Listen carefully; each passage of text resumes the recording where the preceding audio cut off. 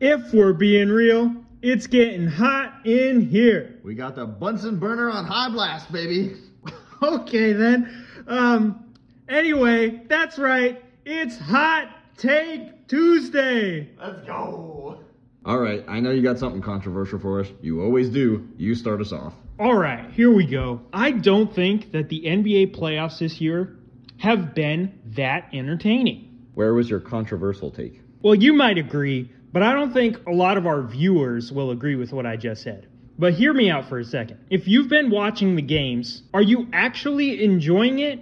Or are you cringing on every other possession because a key player on one of the teams is going to the floor and you're wondering if they're going to get injured and be out for the rest of the playoffs? That's honestly not why I thought you were going to say they suck, but continue. It seems like every game I watch, the Warriors and Kings, the Lakers and Memphis Grizzlies, the Bucks and the Heat, the Nuggets and the Timberwolves, the Clippers and the Suns, every single game you go and watch, players are falling to the floor, and I am genuinely wondering if one of the key guys is going to get injured. Anthony Davis, Jamal Murray, Giannis got injured, Ja Morant got injured. And don't forget, Kawhi Leonard just missed Game 3 and is potentially going to miss another game due to a knee injury. When I'm watching the games, I'm almost not even enjoying it because I am cringing every other possession thinking one of those key guys is going to be injured. And that is a problem for the NBA. I don't think I'm the only one out there doing the exact same thing.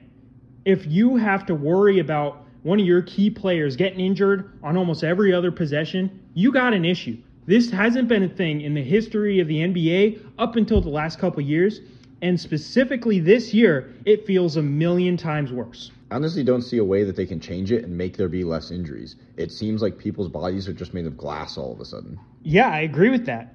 It's just an issue the NBA and honestly a lot of other sports are dealing with, but it is actually hampering my ability to enjoy the game because I'm sitting there waiting for one of these key guys to go out and change the outcome of the playoffs.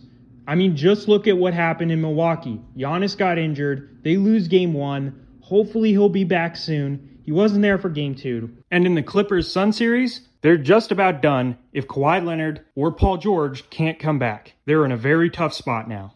If you were watching the Nuggets and Timberwolves the other night, Jamal Murray, who's coming back from a knee injury, went down. I forget what quarter it was in, but he was grabbing that leg. It was very scary. I don't know about scary, but it makes you nervous that one of these key guys is going to go out. It's going to affect some of the favorites' chances of winning the game and the series and even having a deep run in the playoffs.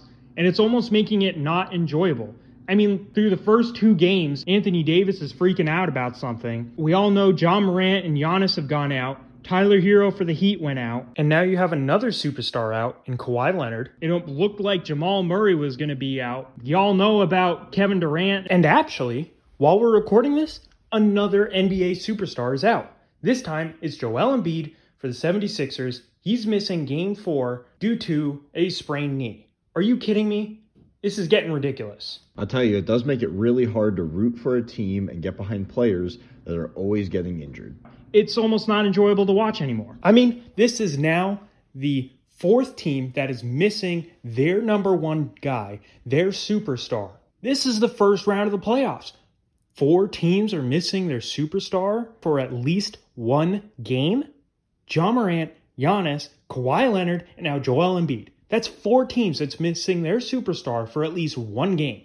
This is getting ridiculous.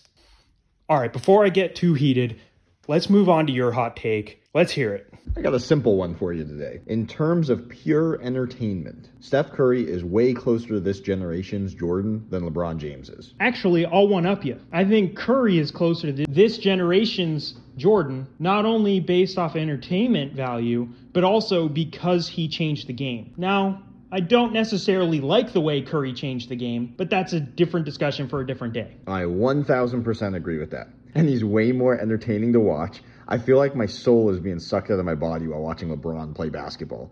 It is terrible, and I would 1000% rather watch Curry chasing his 3-point records back in his prime than when LeBron made any of his playoff runs. Well, that seems a bit extreme. I think that comes into you just not being a LeBron fan more than, his play style is soul sucking. Me liking LeBron or not liking LeBron is indifferent in this time. I'm telling you straight up that Curry chasing his three-point records was way more entertaining.